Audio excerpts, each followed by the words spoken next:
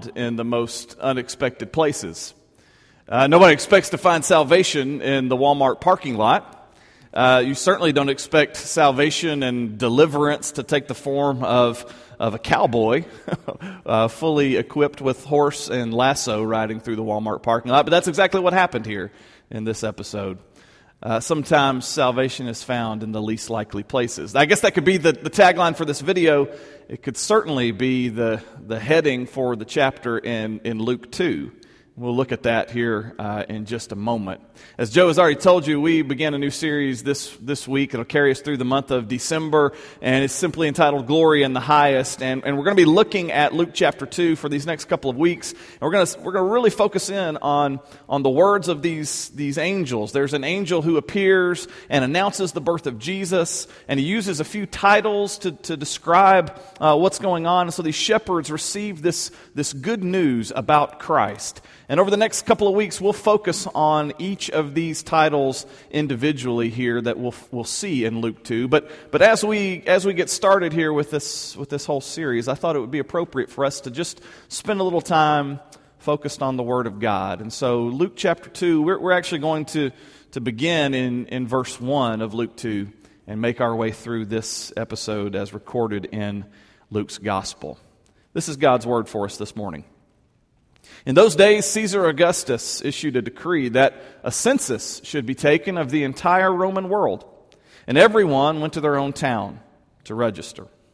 So Joseph also went up from the town of Nazareth in Galilee to Judea, to Bethlehem, the town of David, because he belonged to the house and line of David. He went there to register with Mary, who was pledged to be married to him and was expecting a child. While they were there, time came for the baby to be born, and she gave birth to her firstborn, a son. She wrapped him in cloths, not clothes, and placed him in a manger because there was no room for them in the inn. And there were shepherds living out in the field nearby, keeping watch over their flocks at night. An angel of the Lord appeared to them, and they were terrified. But the angel said to them, "Do not be afraid. I bring you good news of great joy that will be for all the people. Today in the town of David, a Savior has been born to you. He is Christ the Lord.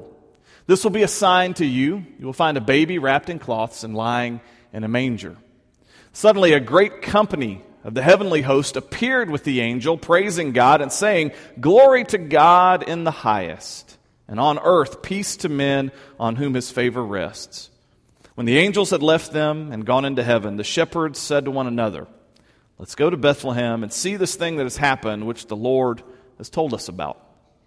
So they hurried off and found Mary and Joseph and the baby who was lying in the manger. When they had seen him, they spread the word concerning what had been told them about this child. And all who heard it were amazed at what the shepherds said to them. But Mary treasured up all these things in her heart and pondered them in her heart. The shepherds returned, glorifying and praising God for all the things they had heard and seen, which were just as they had been told. The chapter here in Luke 2 begins with an important name, and that's the name of Caesar Augustus. The birth of Jesus takes place against the backdrop of the great Roman emperor's administration.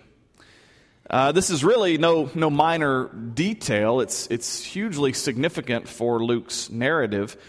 Caesar Augustus, of course, history tells us, was widely regarded in divine terms at the time of the birth of Jesus. And in fact, oftentimes around this period here which we're reading in the first century, to refer to good news, there was a connotation. When you heard that phrase "good news," your mind immediately thought to Rome. Your mind snapped back to what was going on in Rome. You thought about Caesar. One of the places we can see this is on this stone inscription that dates all the way back to the first century, and it hails the birth of Caesar Augustus this way: "The birth date of our God has signaled the beginning of good news for the world."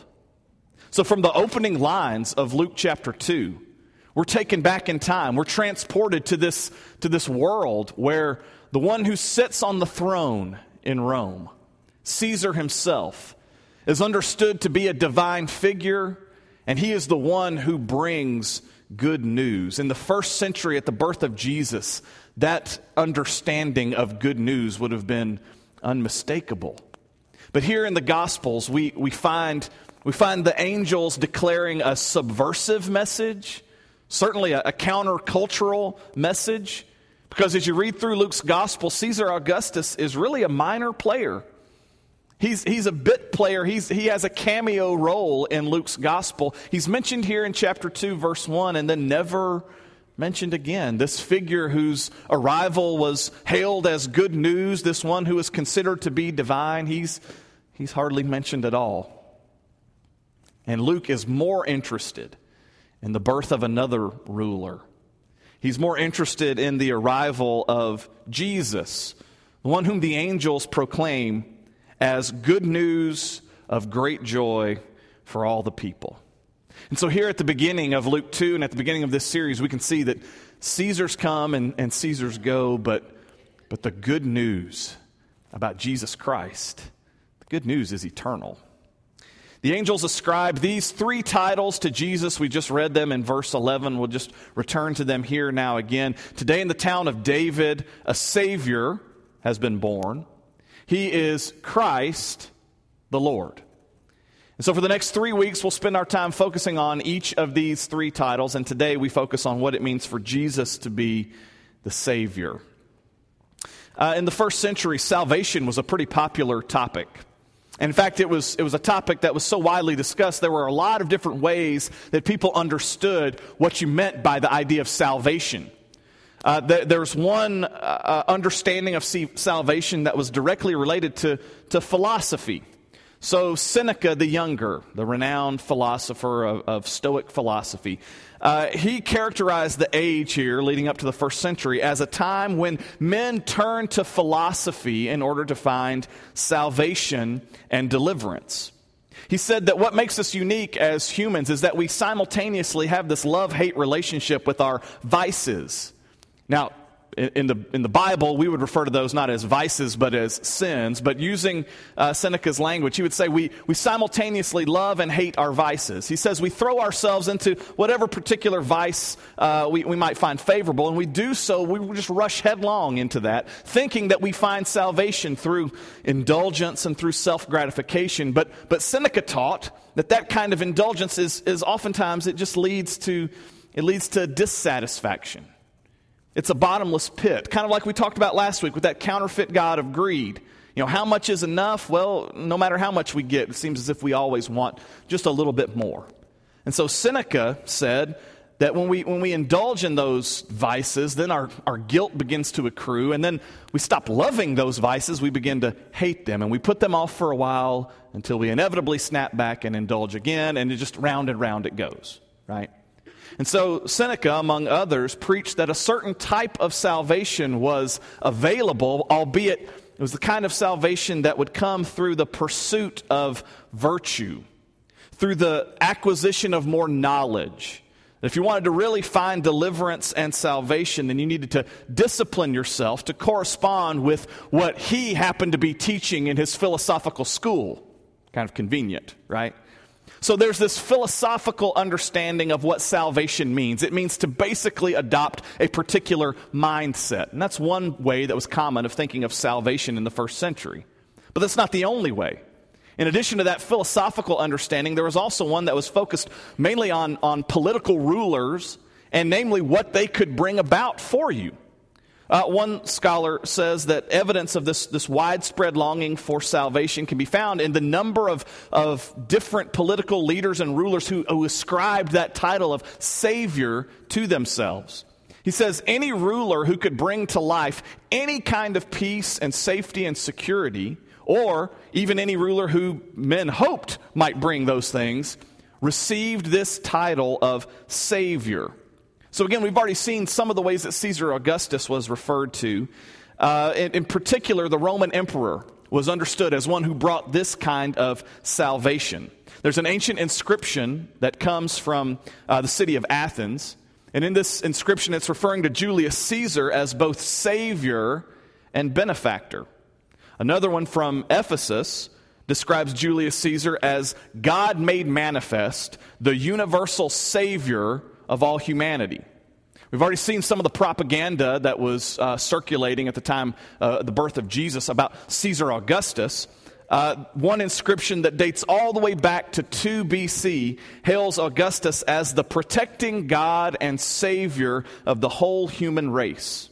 Okay, so if the Stoic philosophy was salvation and deliverance comes from focusing on a particular mindset, then here we see the imperial concept of salvation, and it's focused on who sits on the throne, what Caesar can bring about for you. Oftentimes it was salvation that came at the point of the sword. Hey, I'm your Savior because I'm going to go out and win wars for you and expand the borders of the kingdom. All hail Caesar. This is the salvation of Rome. So we have these kinds of concepts kind of circulating, and at the birth of Jesus, though, at the birth of Jesus, we see salvation being expressed to us on God's terms.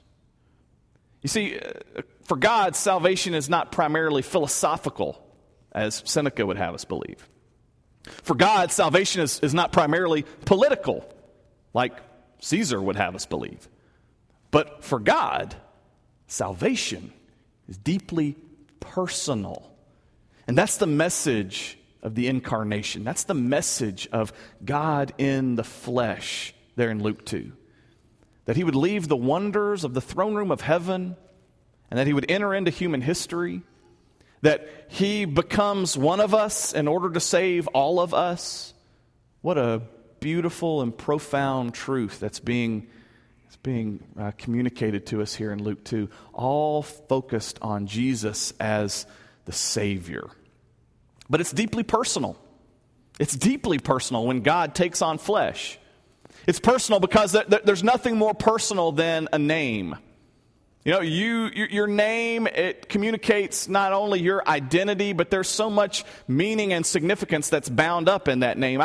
Sonny and I could tell you about the names that we have chosen and selected for our 3 children, and how we went through and spent so much time trying to find just the perfect name for those kids. And so we did this thing, you know, we bought these books and we go through and we read about the meanings of different names. And we mix and match, you know, first name and middle name to kind of get the perfect combination of syllables and sounds, and which first name and middle name goes well with our last name. I mean, these are conversations we were having, you know, 10, 12 years ago. And we were more concerned than even all of that. What was more pressing for us was finding a name or names that had significant meaning. We wanted those names to really count for something. It's one of the few times in life you have an opportunity to name something, someone. There's something eternal going on there. And so for us, those names were not just accidental. We didn't just draw them out of a hat. No, they were purposeful. They have meaning. And the child in Luke 2, he has a name, right? And in the same way, that name is not accidental. It's not just drawn out of a hat. It's not haphazard. No, the name of this child holds so much significance for his identity and also the eternal reality of what he comes to do. So the Gospels tell us that Joseph and Mary are to be married. In our language, we'd say they're engaged. But come to find out, Mary is pregnant. Before the wedding, this news kind of breaks, and the Gospels tell us that Joseph decided to quietly put Mary away, to not bring her disgrace or shame. The Gospel says that he does this because he's a righteous man. He doesn't want to expose her to public disgrace. So he just quietly terminates the relationship, right? But an angel of the Lord appeared to him. And this is recorded not in Luke's gospel, but over in Matthew. But the angel of the Lord appears to Joseph, and he has this to say about what's going on. He says to him, "Joseph, son of David, do not be afraid to take Mary home as your wife, because what is conceived in her is from the Holy Spirit. She will give birth to a son, and you are to give him the name Jesus, because he will save his people from their sins." So we have here this divine ideal that is communicated through the angel, that this child must be named Jesus. What's the significance? Well, because he will save people from their sins. Jesus is the Greek form of a Hebrew name, Yeshua or Yeshua, depending on where you want to put the accent. All right? We know that name more commonly in English as Joshua. Yeshua, though, was a very common, very popular name among Hebrew males, and the name means Yahweh is salvation. God saves. God rescues, or God delivers. All right? One scholar says that this name is the oldest name known to us that contains the divine name. There's no name that is older that carries this idea of Yahweh's deliverance and Yahweh's name. All right? He goes on to say, this name affirms the uniqueness of Israel's God as the one in whom humankind may safely trust for salvation. So again, salvation on God's terms, it's not about what Seneca says or what Caesar Augustus is doing. It's about what God is doing in the birth of this child, and his name carries all the significance and meaning in the world. He is Jesus, Savior of the world. So you can imagine, every time his name is uttered, it is a proclamation of God's power to save. So every time Mary calls out to Jesus that it's dinner time, Yeshua, Yeshua. Every time she calls out that it's dinner time, she's making a declaration, right? That God is powerful to save. Every time Joseph and Jesus are working there in Joseph's workshop as a carpenter, and Joseph calls out to his son, hey, hand me that tool. Every time he calls him by name, hand me the hammer, whatever. He says his name, he's making a declaration, right, of the power of God to save. And every time that name is uttered on the streets of Nazareth, every time the people cry out his name on the streets of Jerusalem, even today as we gather here and as we sing Jesus, there's something about that name. We're making a declaration of the power that is found in this name because Jesus Christ is the Savior of humanity.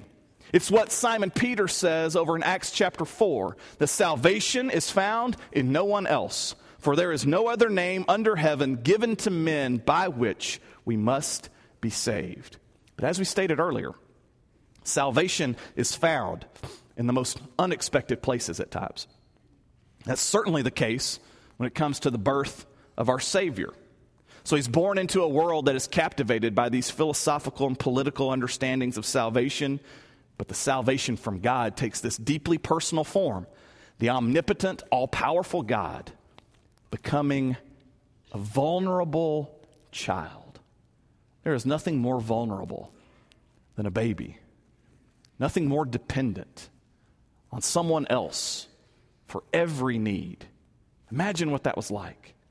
The Son of God, who knows no need, who is self-sufficient in himself, taking on flesh, becoming one of us so that he might save all of us.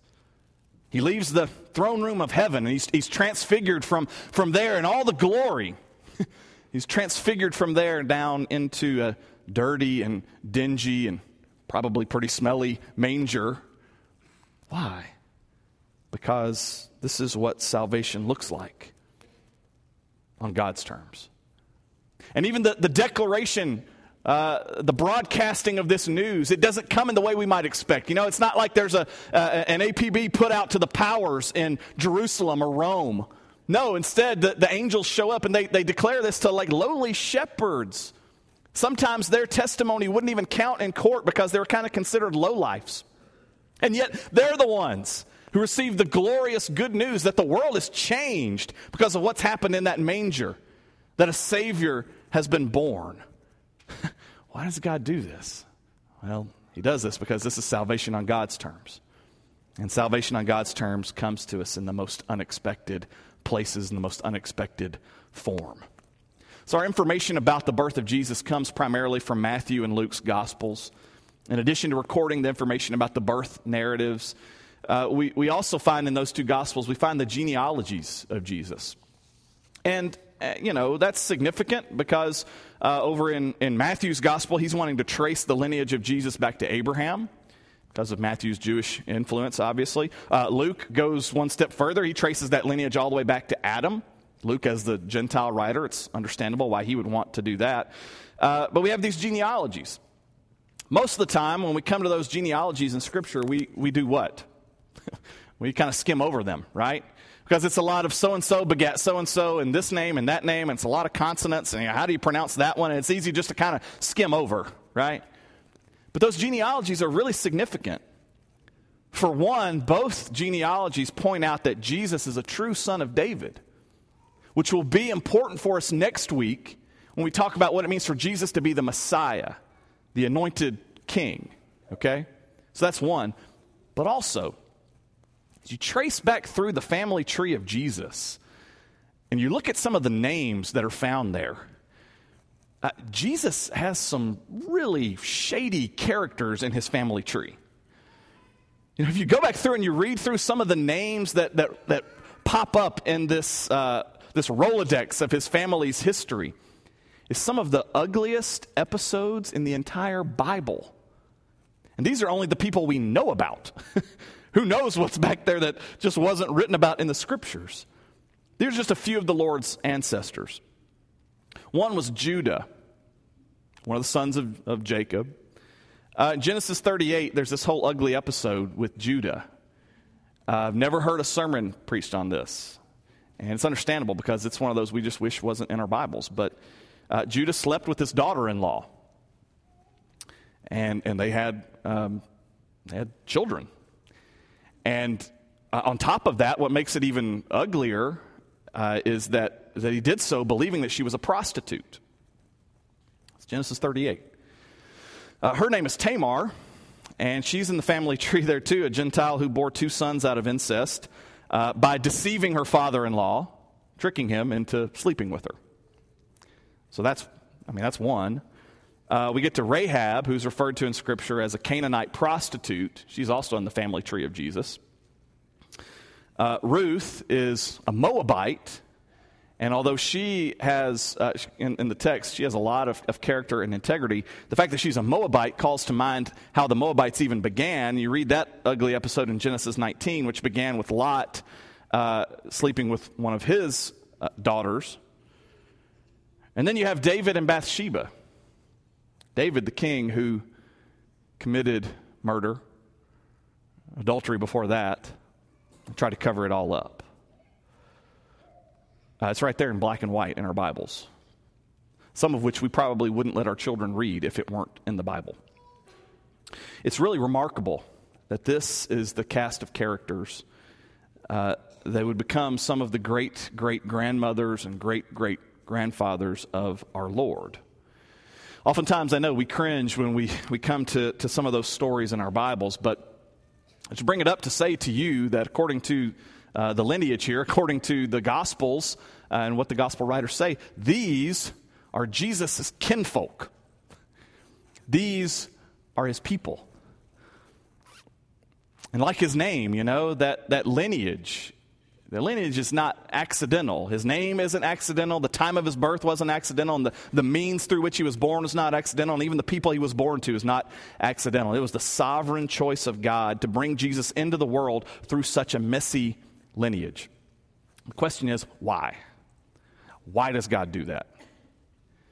And I think the answer is he had no other choice, right?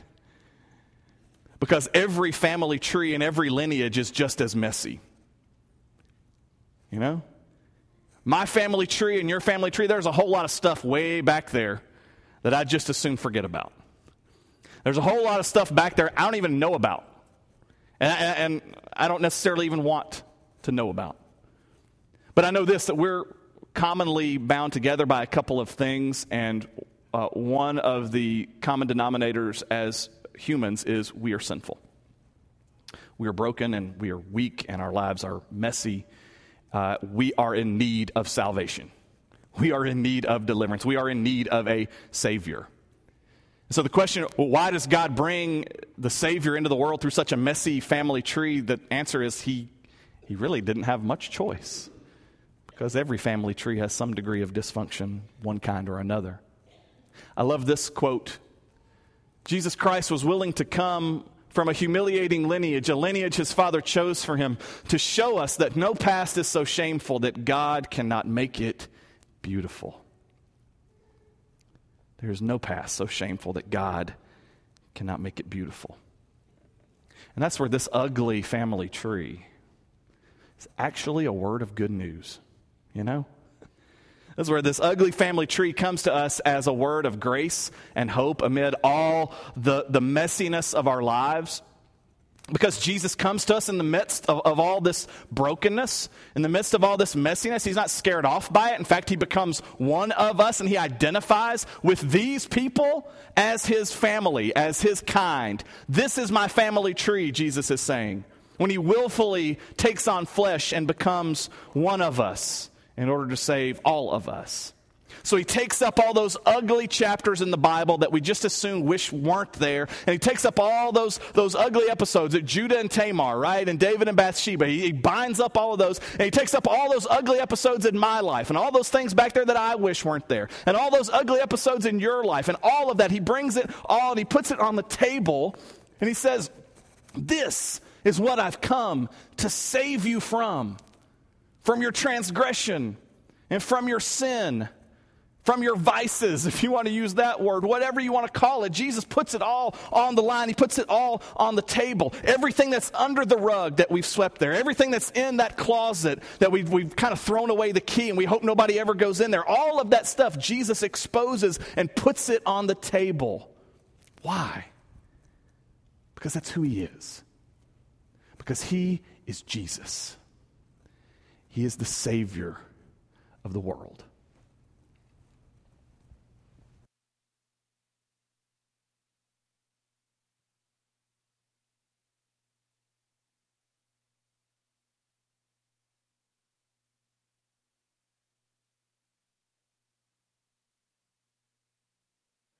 Wonderful.